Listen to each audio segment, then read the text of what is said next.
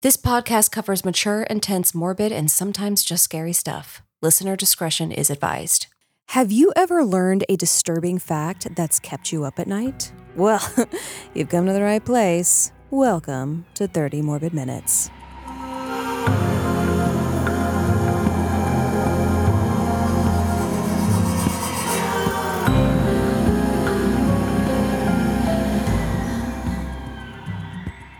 This is the podcast where we cover topics of a morbid, macabre, dark, and downright grisly nature, and this time, some weird, disturbing facts. I'm Elise Willems. I'm Jessica Vasami. This week, we're doing something a little bit different, a little experimental, outside the box. I'm excited for this. Yeah, me too.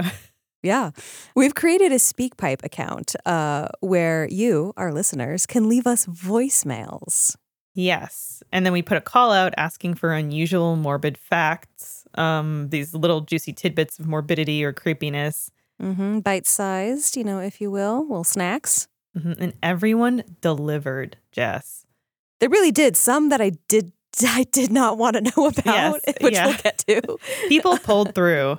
We said, hey, yes. Can you produce the show this week? And they did. Thanks for doing the work for us, guys. No, yeah, we appreciate it. Yeah, thank you to everybody. Because also you gave us, some of the things that were submitted gave me a little bit of thought starters for future episodes too. That and some that I don't think we're putting on air were just highly disturbing of like, wow, that's happens in the real world. And I will say we're putting as many into this episode as we can. But we'll probably do this again where we include more. And I also think it would be fun to do an episode, and we talked about this a little bit, but where we ask you, our listeners, for maybe more creepy or morbid stories about yourselves. Ooh, the ones that because people did send us some of those, and I tried to kind of pocket those for the future because I think that's a different episode unto itself. Yeah. Thank you for sending them regardless. Yeah. Really appreciate it. We will definitely use them for sure because we want to do this more often. I think this is going to go really, really well. And the fact that we've had so many submissions helps, but I think this will be a great episode. Oh, it's been so fun listening to everyone's stuff and seeing where everybody's coming from too. That is true. And because a lot of this stuff is like half of this of like, oh, I've heard something like that. The other half, I've never heard that before. Holy mother. So, All right. Without further ado, let's get to our first voicemail. Hi there. My name is Isaiah. I live in Washington State, and my family owns a funeral home. So I have a morbid fact for you guys. In the right conditions, your body, upon death, can fuse to whatever surface you're on, whatever position you're in when you die. And it's usually in warm weather or in like a warm house, and usually with carpet and leather. I've picked up multiple people because I used to do deceased removals for my father and my family. The deceased individuals, the back of their skin or whatever is part that landed on the carpet, that will fuse to the carpet. And so your outer layer of skin will stick to the carpet when it's like peeling off a Band-Aid, but part of your skin stays there. It's kind of gross. And a lot of the fluids that build up will stay there. And this usually happens, it's usually really bad when they're found after like a week of being in a hot room. We've had that happen in the middle of the winter where you get an older person who doesn't really get out very, very much or has family from a long distance away, and they only get checked on every other, day or so. And so we've had a couple of people found like that. Their skin is fused to the ground, and when you have to remove them, it stays there. the skin stays there. So there you go. Thank you, Isaiah from Washington. Wow. That's a great one. That is, yes, of course, Elise comes in. That was fantastic. Well, And it makes complete sense that this would happen in the stages of decomposition, right? It does. And the only reason I know that this makes sense is because we've gone over the stages of decomposition in this podcast. Yes. And I think, like, if you think about your skin being a piece of its biomatter, and you think of something else that when heated could have a gelatinous property, but then once it maybe solidifies, it sticks to something. Why not our bodies too, right? Yeah. And especially when he said that when you do eventually lift the body off the carpet, leather, whatever it is, and the skin stays there as well, just because everything is just deteriorating and doing its thing. What a great image. Yeah, and I mean, I would be fascinated to learn more from Isaiah about that kind of that body removal and cleaning. Mm-hmm. There have been a couple movies and things about it. Sunshine Cleaning was one, about two women who clean, I don't know if it was specifically crime scenes or just, I think it may have been crime scenes, but post-mortem scenes where maybe, a body's been there for a while. While he was talking, I was trying to Google if there was like a word for this, and I didn't find it. Someone wrote it's a condition called adherence, but I don't think that's it. Because I'm like, this is very interesting. Yeah. To me, which is why, obviously we want to put them on ice as soon as possible too, Yeah. I mean, it's got me thinking that maybe perfect place for me to die sitting in Jessica's lap. And I hope for the best. Yeah. I don't know if I'd like that too much. We'd fuse. Yeah, maybe not though. But thank maybe you. So. Nick's maybe laughing. So. I'm gonna get stuck on something. You're gonna get stuck on. Okay, sticky girl. That was a great one, Isaiah. Way to kick it off. Yeah, thank you so much. Distinctly gross. Freaking fantastic. Let's hear the next one. My name is Nantis Raycart from Chico, California. And my morbid fact is that for a few million years, trees that fell or died for whatever reason would simply just not decompose. This due to the fact that trees evolved faster than the bacteria who would inevitably end up eating them. So they would just fall in the forest and stay there forever. This fact might not be that morbid, but it does kind of invoke the imagination of what if that extended to other things that weren't trees. Thanks so much. That's interesting. Wait, that is interesting. So he's saying if that didn't extend, or if it did extend, as in like if the trees, because they evolve faster than the bacteria eating them, that like there would just be dead corpses, dead things all around that just don't rot, basically? Yes, that the trees would just lie there. Just lay there, yeah. Because the bacteria didn't exist yet. And I did a cursory Google search just now on this, and I'm seeing something here. Apparently the forests around Chernobyl aren't decaying properly either. That makes sense. Because the radiation has killed off organisms that would also, spur decomposition. Yeah, I think, although they said they don't know if this is like a super morbid fact, I think that what you just said at the end, though, is morbid. Is what if this didn't just apply to trees and it was just dead things all around that never decomposed? Even though decomposition in itself is disgusting, but eventually it goes away, becomes, I guess if you died in the ground, it would seep into the ground. But yeah, just dead things lying around, not decomposing. That's not great either. Yeah, this article in the Smithsonian that talks about Chernobyl says the results were telling. In the areas with no radiation, 70 to 90% of the leaves were gone after a year. Wow. But in places where more radiation was present, the leaves retained around 60% of their original weight. Interesting.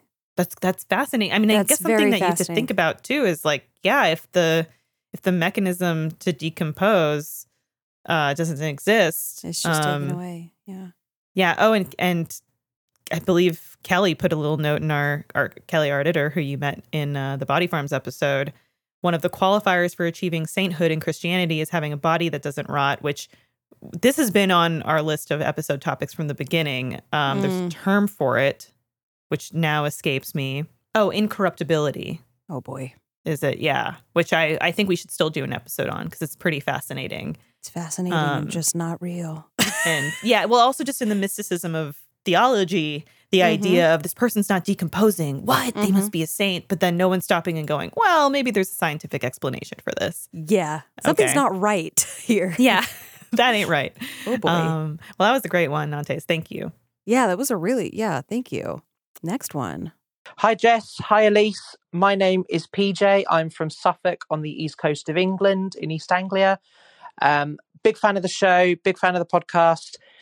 Listen to it every single week. My morbid fact is that the large tortoise from the Galapagos Islands was not given a scientific name, a Latin name, until 300 years after it was first discovered.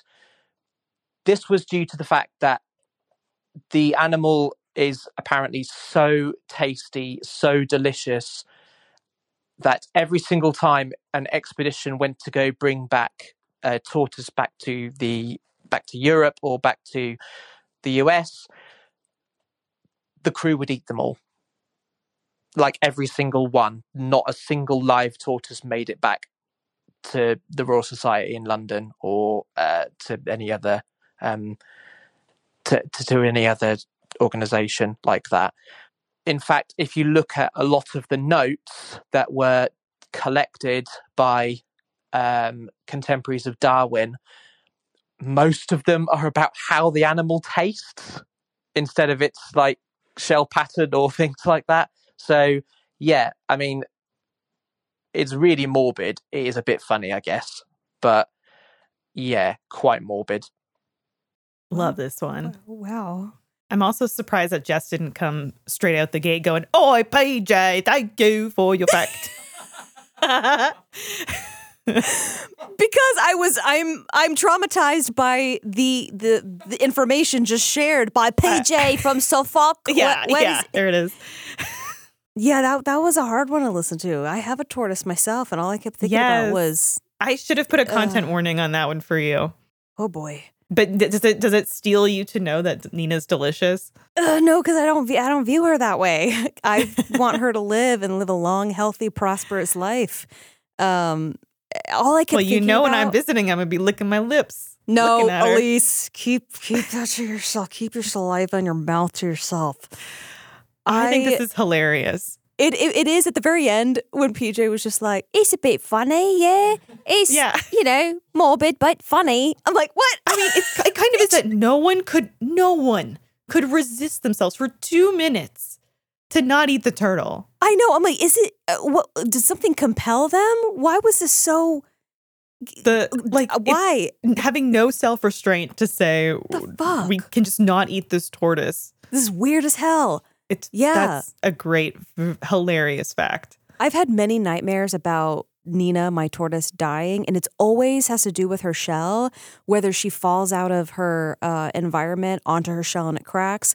I've had a dream where like a big giant man steps on her and cracks her shell. It's always about her getting her shell cracked in some way. And throughout the entire time he was talking, I just kept thinking about like, when they do eat these turtles, what is the process of going about eating them, de-shelling them, if you will? And I got real in there. Not a great image or thought process. Okay, so I just Googled dreaming about a broken turtle shell. Oh. Lots of different thoughts on what this could mean. Some say it's a warning sign. Some say it could be a hint of past trauma or that you're taking things too personally. Dreamsopedia. Dreamsopedia.com says it stands for strength and power. Does Dreamsopedia know that like I have a tortoise though, and I'm not just dreaming about tortoises out of the fucking blue? No, yeah, I think it's. Oh, Kelly says now I feel bad about the shell bowl. They also made a comment about shells can double as bowls. Damn, it's pretty funny. That, they would get these tortoises and then dip them into their guacamole. Yeah, I was gonna say like you eat the tortoise, you make a stew, put it in the shell bowl, eat it from there. Wow. But hey, at least it wasn't just to kill them, and they like ate them and hopefully nourish their bodies to commit awful crimes. I don't know. What did they do back then? What were they doing? I don't know, doing things. Thanks, PJ. Sorry if this accent offends you, and if it's not really good. Apologies. Shy Australian, but A little bit Australian there, yeah. I've been trying to work on my Australian accent. See, that's a little bit more Australian because I did it on purpose. Anyway. PJ, love the fact, mate. I mean, we're never going to make it through this episode if we harass everyone. I know, PJ, I'm so sorry. Please do not take offense. 10 out of 10 fact, PJ. Thank you. Let's move on to Brenna. My name is Brenna, and I'm from Ohio, and the morbid fact that I always find relatively intriguing is that after someone gives birth, you can push on your stomach and feel the other side of your spine, and that's because when there is a baby growing inside of you, all your organs shift, and it takes a while for your organs to go back. So, there's only a few times in your life where you can feel the other side of your spine. Okay, right out the gate, women are incredible. Yes. Yes. Those that can birth are incredible. I truly thought that this was going to be my morbid fact is you poop yourself giving birth. Because that's my nightmare. Well, that is the thing that happens. Yeah. And if you were to ever give birth, you would poop twice as much as the average human. The doctors would leave the room. They'd be like, what is wrong with her? Yeah. This is cool, though. I gotta say. Okay. What's that? This is actually, it's weird, but it's kind of cool at the same time. I mean, I was familiar with the idea that your organs shift because they have to accommodate for a life growing inside of you. Mm-hmm. And in our episode about Victorian era fashion, we talked a little bit about the corsets that women would wear when they were pregnant and, the question of, is the corset shifting around their organs when their organs are already shifting around because they're giving birth? Is the corset maybe providing them with support? Yep. But yeah. To feel your own spine. What a sensation. Yeah, I'm trying to like pushing into my stomach right now. I'm like, what does that, how do you get in there? Jessica's going to poop herself live on air.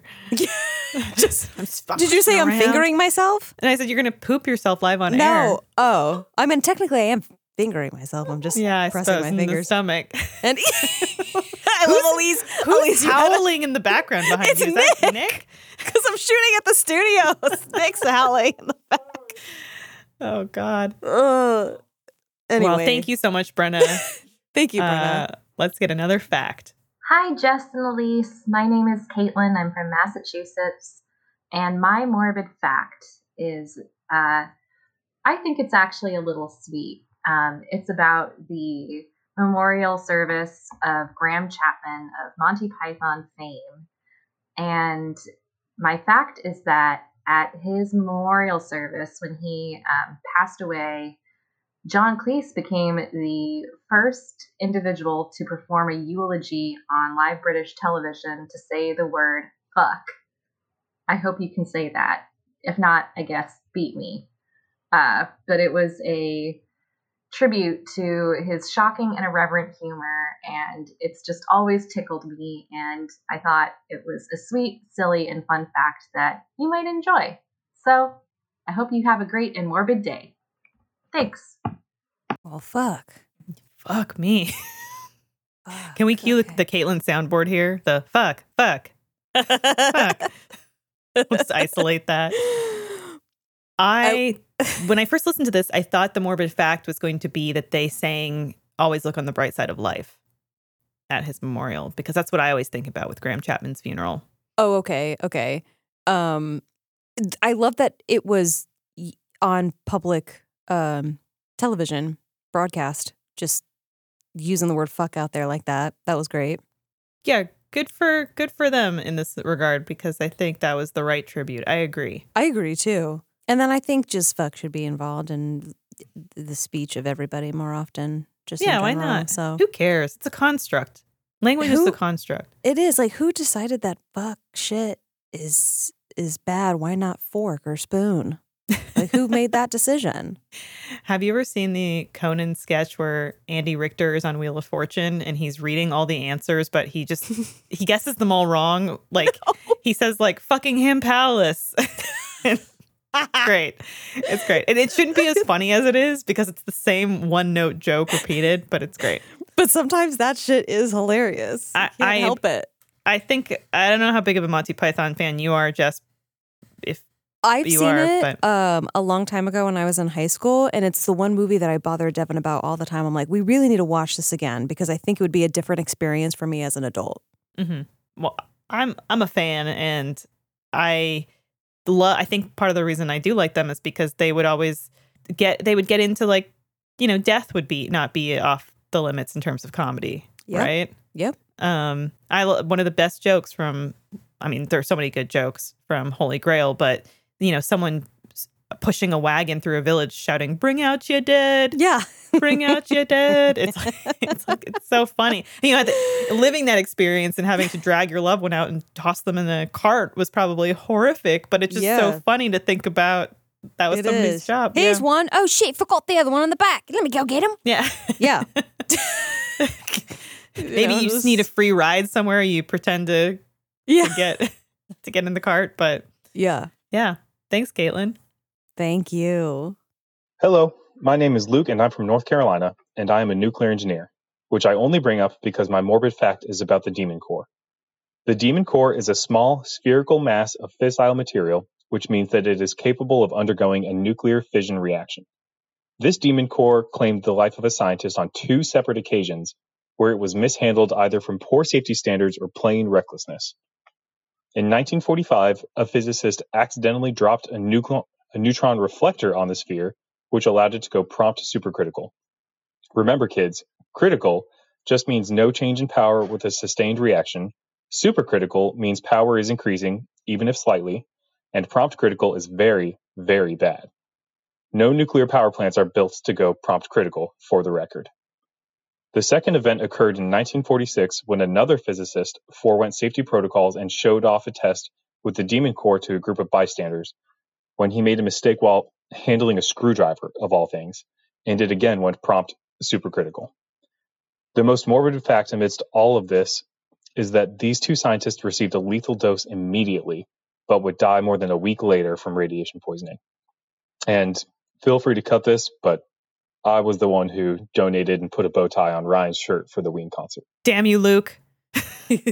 Damn you, encourage Ryan's Ween proclivities. No, thank you so much. That's a fascinating fact. I think Jess and I both glommed onto this one because demon core is such a metal way to name this. No, it is. Yeah, when I was like, what is... I wanted to just know more about it, and I typed it in, but I wasn't really thinking, so I typed in, I think, deathcore. And then I clicked on Wikipedia, genre. And it's a music genre. I was like, I don't think this is what he's not talking about that. I was like, oh, demon core, such an interesting name for this. But then I also, the entire time he was talking, I just kept thinking of Chernobyl, and when they're in there. Did you see Chernobyl? I did. Yeah, when they're just in there, like doing tests and looking at all the readings and signs and everything. Yep. I don't know. So this actually made me think of Dr. Manhattan from Watchmen. Mm-hmm. When Billy Crudup in the movie, I guess in the comics too, but it gets stuck in the room where there's a meltdown or whatever happening, and essentially gets torn apart molecule by molecule and reassembled. Not what happened to these men, which is that they died horrible deaths, slowly and painfully, probably. Absolutely. It's kind of like our episode that we did about the radiation girls. Radium girls. Yeah. That's the second thing I thought of too. Yeah, which is so unfortunate. They're just like rotting away.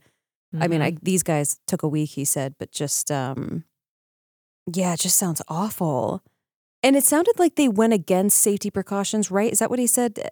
Knowingly went against them? Yeah, I think so. I think that's what he said. And also just Googling it seems that their hands slipped while they were working. Like this truly was an accident as well. What I think is fascinating too, that someone actually made the decision of, we're going to melt this thing down. It's too dangerous. Yeah. Which humanity, we know we create horrible, dangerous, harmful things. And then no one ever says we have to destroy it. Mm-hmm.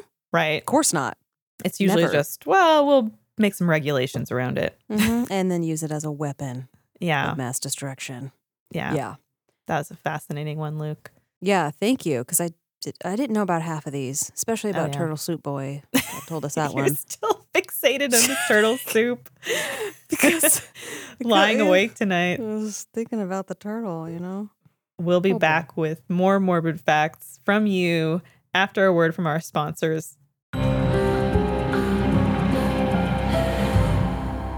Shady Rays is an independent sunglasses brand that has over 250,000 five-star reviews. They are on a mission to match affordability with durability, making top-quality shades accessible to everyone.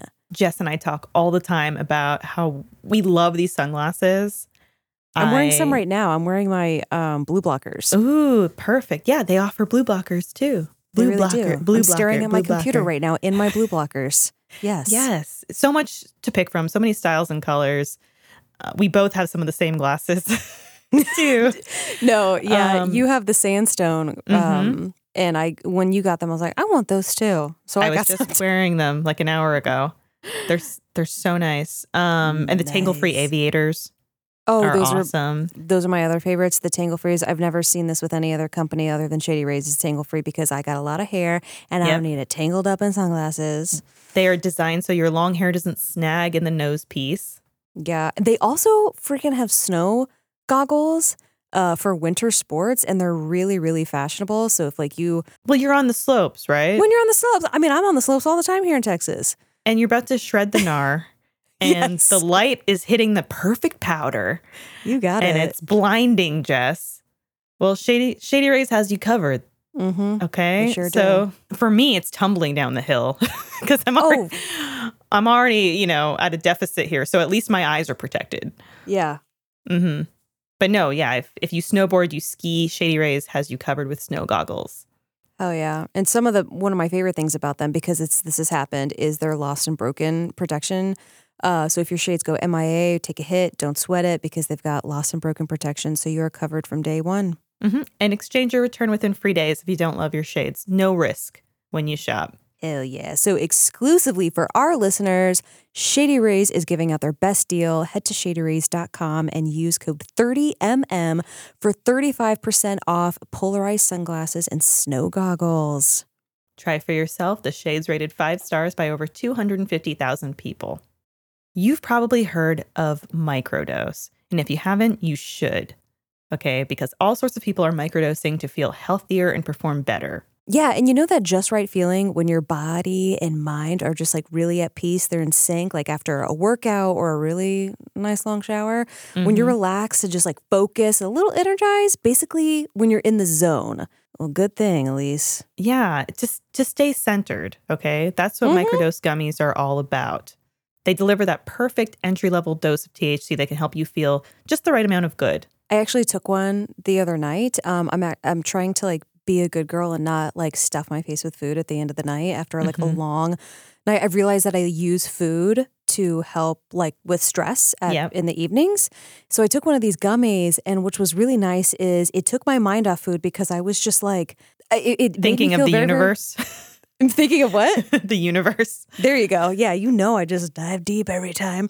No, but what was great was I don't know. I've never done this before, and I really, really enjoyed it. But I was very calm, but I was also like feeling buzzed to do something. And I got out my makeup bag and I started reorganizing my makeup bag, and I cleaned all my brushes. Wow. And I don't know, it was really nice and therapeutic. And I just felt like calm, but yet excited to like be productive in some weird way. And I didn't think about food. I didn't stuff my face with food because I was using my hands for something else. I was like, I like this gummy.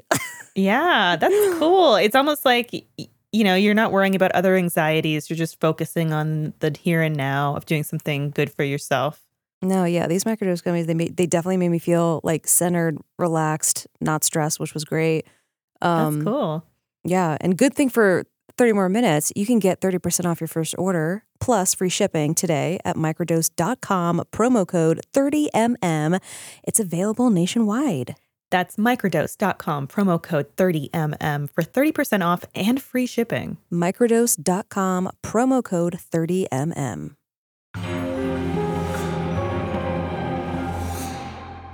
And we're back. Jesse, still thinking about that turtle soup? Sure am. I want no part of it. I'm going to go home and cuddle Nina as soon as I get home. I do know that you are a very curious person. You wouldn't even be curious. Say you journeyed long and far to get this tortoise, and it's a long way back, and you've heard tales of how delicious it tastes. You're not even... Well, at least I'm going to stop you right there. Oh, wow. Okay, I realized I just found a new boundary. Whoa. And you love to push them, don't you? Boop, boop, boop. Those are the buttons. Boop, boop, boop, boop. Yeah, no, I think it's weird. I think maybe if I didn't have a turtle and I just like watch her and think she's cute and don't want her to die, I feel like because I'm a protector, I would look at this differently. But because I have her, I'm like, no, that's okay.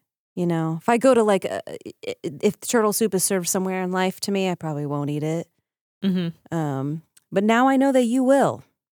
And that makes you No, enemy number I one. wouldn't. I wouldn't. I had a hard time eating kangaroo. You've had kangaroo? When in Australia.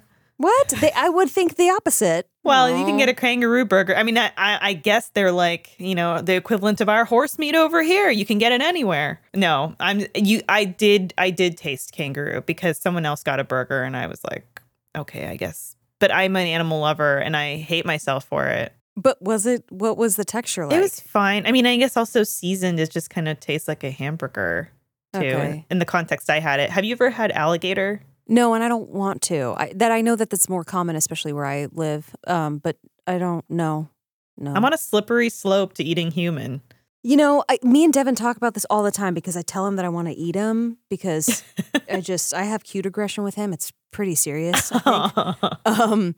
But I attack him all the time and I'll just like violently attack him and tell him, I'm going to fucking eat you.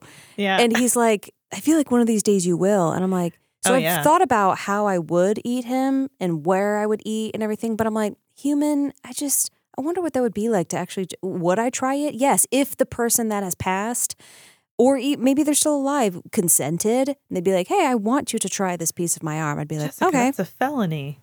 Well, under the table. Kelly says rattlesnake tastes like chicken. It's so good. I've heard that. I would not think that at all. Oh boy, okay. I feel like not that this Nick. is like traumatizing, but I'm just sitting here and stuff is happening to me. I'm being told morbid, awful things. Well, we've got a great one coming up. So, all right, hit it. Let's go. Hello, my name is Zachariah. I'm from Rochester, New York. And the morbid fact that I am aware of is a disease that eats your face off. It's a flesh-eating parasite called leishmaniasis. And I read about it in a book called The Lost City of the Monkey God, where the author and his colleagues contracted the disease in the jungles of Honduras. Wow. that's a big one. So it eats your face, flesh, face, but mainly face? I'm looking this up. Leishmaniasis. I got to be careful then if this is out and about in the world. Yeah, that book sounds fascinating. I mean, any disease like that where the episode we did with the sexcapades and the guy that, there's always the thing of like you travel and then you get some weird bug or something. Yeah, in that case, if you guys want to go listen to that episode, there's a little something that crawls somewhere up where it should not have been crawled into. Wow. I'm reading up on it on the Center of Disease Control here. Okay, yeah, so they're found in the tropics, subtropics and southern Europe as well. Neglected tropical disease is also another word for it. Oh, wow. It causes skin sores, which affects several internal organs, usually spleen, liver, and bone marrow. Oh, this sounds awful. Okay, well, let's not get that. What's worse, this or the turtle thing? I cannot choose. I plead the fifth. Well, I don't want this, and my life is more important, and I know that, and I'm just going to say it out right now and admit it. She'll be fine. She can live like 50 years. I don't know. I don't want this. This sounds awful, especially when it can affect your spleen, liver, and bone marrow. While you're alive, just eating things in your body. This sounds awful. I mean, I hope it never comes to us. I hope this is something we never have to think about in our lives. Well, you could go to it, though. What if you were traveling? What if you went around southern Europe? What if you went to the tropics, Elise? What if you greeted it at its place of living? I did see a headline the other day about this woman who, it was clickbaity, so it didn't give me all the information, but it sounded like she traveled to some, tropical locale and then maybe got bit by a monkey and got rabies, and her whole world was turned upside down. She can't believe it that it happened to her. Could happen to us. You're right. It could. That's true. It probably happened to you, though, before me. Mm-hmm. I don't know why, just because I said so. Okay. Well, let's move on. Let's move on here. Nick, please. Hi, my name's Chrissy from London, Ontario, Canada. And my morbid fact would be in Ontario, Canada, for medical assistance in dying, one of the options you can choose as the patient receiving it is to administer the medication yourself to end your life, which makes sense when you think about it. But instead of like the doctor administering the medication to end the life, which is what I picture when I think about medical assistance in dying, this would just be the patient, the doctor standing there sort of watching the patient take their own life, which to me is morbid, I guess. Thanks, Chrissy. Yeah, From thank you. London, Ontario. What? Yeah. Kitchener represent. I'm not from Kitchener, but I am Canadian, and I was aware of this because it was a big hubbub, I don't know, 5 or so years ago. But yeah, you can have a doctor or nurse administer whatever would end your life to you. But yeah, you can also just get it prescribed to you and then take it yourself. Mm-hmm. Yeah. I don't know. I go back and forth on whether I think this is morbid or not, because I would hope that, if you're in a place of where doctors are, there's a reason you're there and there's a reason you need to take it. But whether you're like terminally ill or I don't know, you have cancer and you're just trying to, you're done. Yeah. So there's a part of me I'm like, well, I understand. I mean, I guess you're letting that doctor sleep at night in a way by administering it yourself, in a sense, perhaps. Though I do wonder with some doctors that do this practice if it just and they may think of it differently, where they're thinking, I'm giving a gift of compassion to this suffering person. By absolutely doing this for them. Yeah. Have you heard of those? The name is awful, but they're called suicide pods in Switzerland. Yeah, I've read about stuff like that before. They use some sort of I don't know what the gas is or anything, but you go inside and it's the same kind of situation where you go in and I don't know if this is legal or not yet. I know that there's a lot of debate around it. I'm not really sure where I just know that this is something that's being talked about. But yeah, you go in and you press the button yourself. So no one else presses it for you. So you go in, you are completely aware of what's happening. You press the button, it happens, and then that is the end of that. Yeah. But I don't think it's being used if if somebody just wants to off themselves. No, I think it's like you're sick or there's a yeah, you have to like demonstrate and provide evidence that you have a terminal disease or something that you're suffering from. Yeah. Mm-hmm. Yeah, it's fascinating. It's a complicated issue. I understand it being legal in Canada. I think Canadians are a people of compassion. We're a people of empathy. And I think that's probably how a law like this comes to pass. But thank you, Chrissy. That's interesting. Maybe we should do an episode about that. That is very interesting. And I wouldn't mind doing an episode about that. And then also just like digging more into these pods and just other different ways that maybe different countries go about this stuff. Well, I always think about the design for the euthanasia coaster, which you get on this roller coaster and by the end of it, you're dead. What the fuck? Yeah, someone made a blueprint for it. Wow. No, I've never heard about that. Yeah. Wow. We should probably get to another topic here. Okay. Sounds great. Hi, this is John from Chicago, and I'd like to let you in on a secret musical code hidden all around you that signals death, destruction, and the end of the world. It's known as the Dies Irae, meaning day of anger or day of wrath, and while you probably know it best as the opening credits to The Shining, it actually originated as a Gregorian chant. It's a setting of a Latin poem which describes Judgment Day, where God separates mankind into the damned and the saved. The melody was picked up by composers and has been used throughout history to portray death, danger, and the supernatural in works like Berlioz's Symphonie Fantastique, Saint-Saëns' Danse Macabre, Charles Gounod's opera Faust, and tons of others. As I mentioned earlier, it's used in The Shining, but it also shows up in things like Jason and the Argonauts, Star Wars, White Lotus, and it even gets quoted in the song Into the Unknown from Frozen 2. Off screen, it's hidden in the music for Sondheim's Sweeney Todd and has been referenced in songs by bands like Symphony X and Nightwish.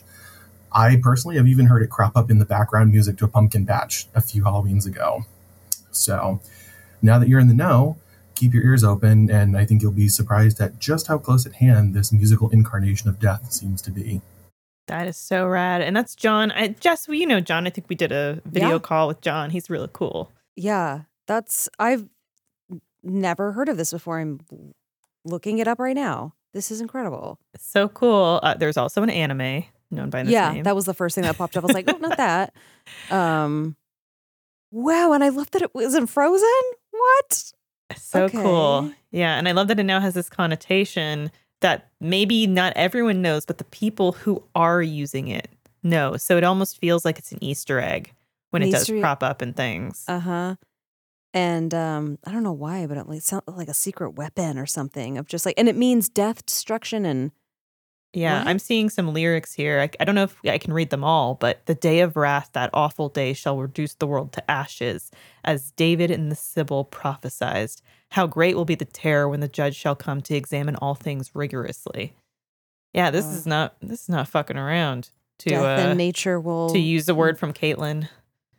So liberally here. Yeah, this one, death and nature will marvel when the creature will rise again to respond to the judge. Wow, this is dark. Maybe we should be taking this more to heart. Yeah. This could be a prophecy. Uh-oh. I don't want to be a part of this. Ooh. That's a cool one. Damn, that was great. This is one of those things where I'm gonna take a gummy and go down a rabbit hole looking at this tonight. Woo! Yeah, that's fun. I think maybe we only have time for one more fact. Okay, yeah, I was gonna ask you because I can't see how long we're recording. Should we maybe do Daniel from Romania's fact? All right, go for it. My name is Daniel. I'm from Romania, and my morbid fact is that baby sharks eat each other in the mother's womb, so sharks can only give offspring to one at a time. That's fascinating. So Daniel's fact that sharks eat each other in the womb, baby sharks, and so generally, I guess a mother shark will only produce one baby shark. It's like, no, bitch, we ain't having twins or triplets in this bitch. It's one and that's it. It's gonna be me. I did kind of Google this, and yeah, it looks like it's referred to as within womb cannibalism. I mean, I've heard things like, twins, and even in humans sometimes. Absorbing your twin. Yes, but like, I love that just with like sharks. It's like, no, it will always be just one. Yeah. Yeah. And I guess it's intrauterine cannibalism is maybe what Daniel was talking about, which is where like the strongest of the embryos eats the others. Okay. Wow. It's just like a battle in the womb before you even get out. But I could have also sworn that I saw something that maybe female sharks might have multiple uteri. Oh.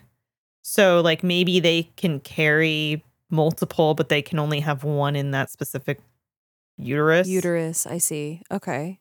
Dang, that's fascinating.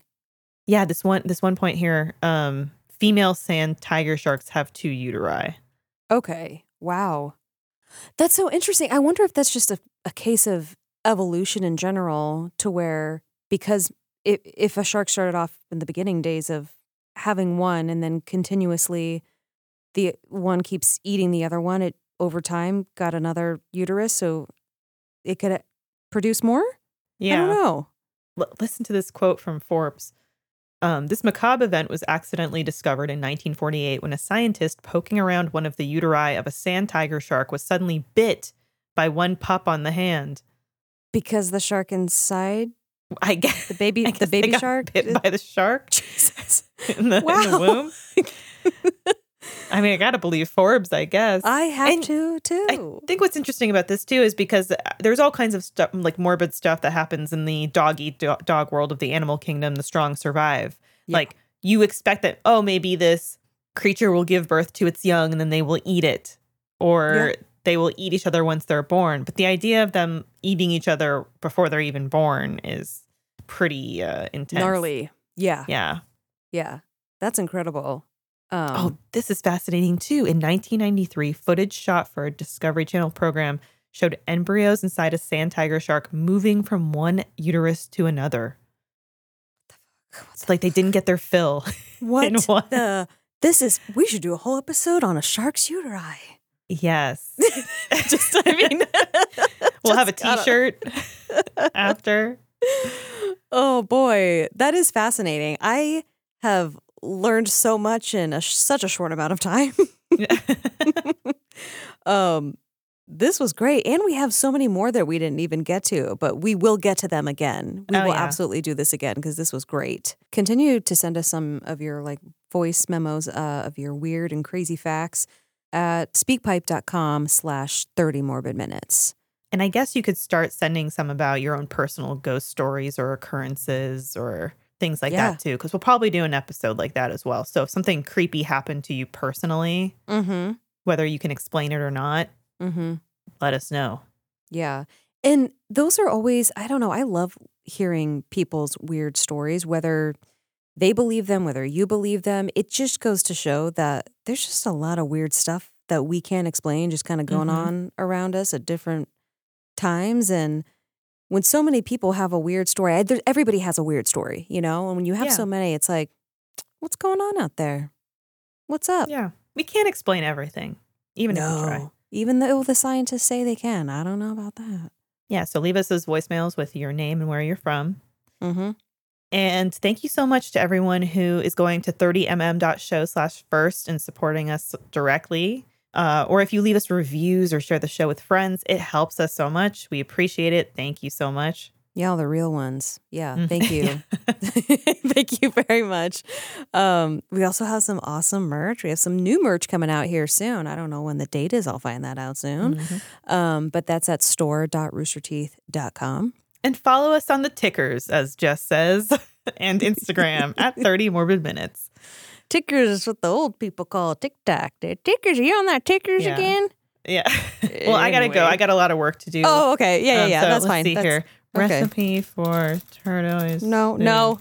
Bye-bye, Elise. Bye-bye. Delicious turtles. Tornadoes. Cut her off. Someone cut her off. Bye-bye, Elise. Bye-bye. Bye-bye.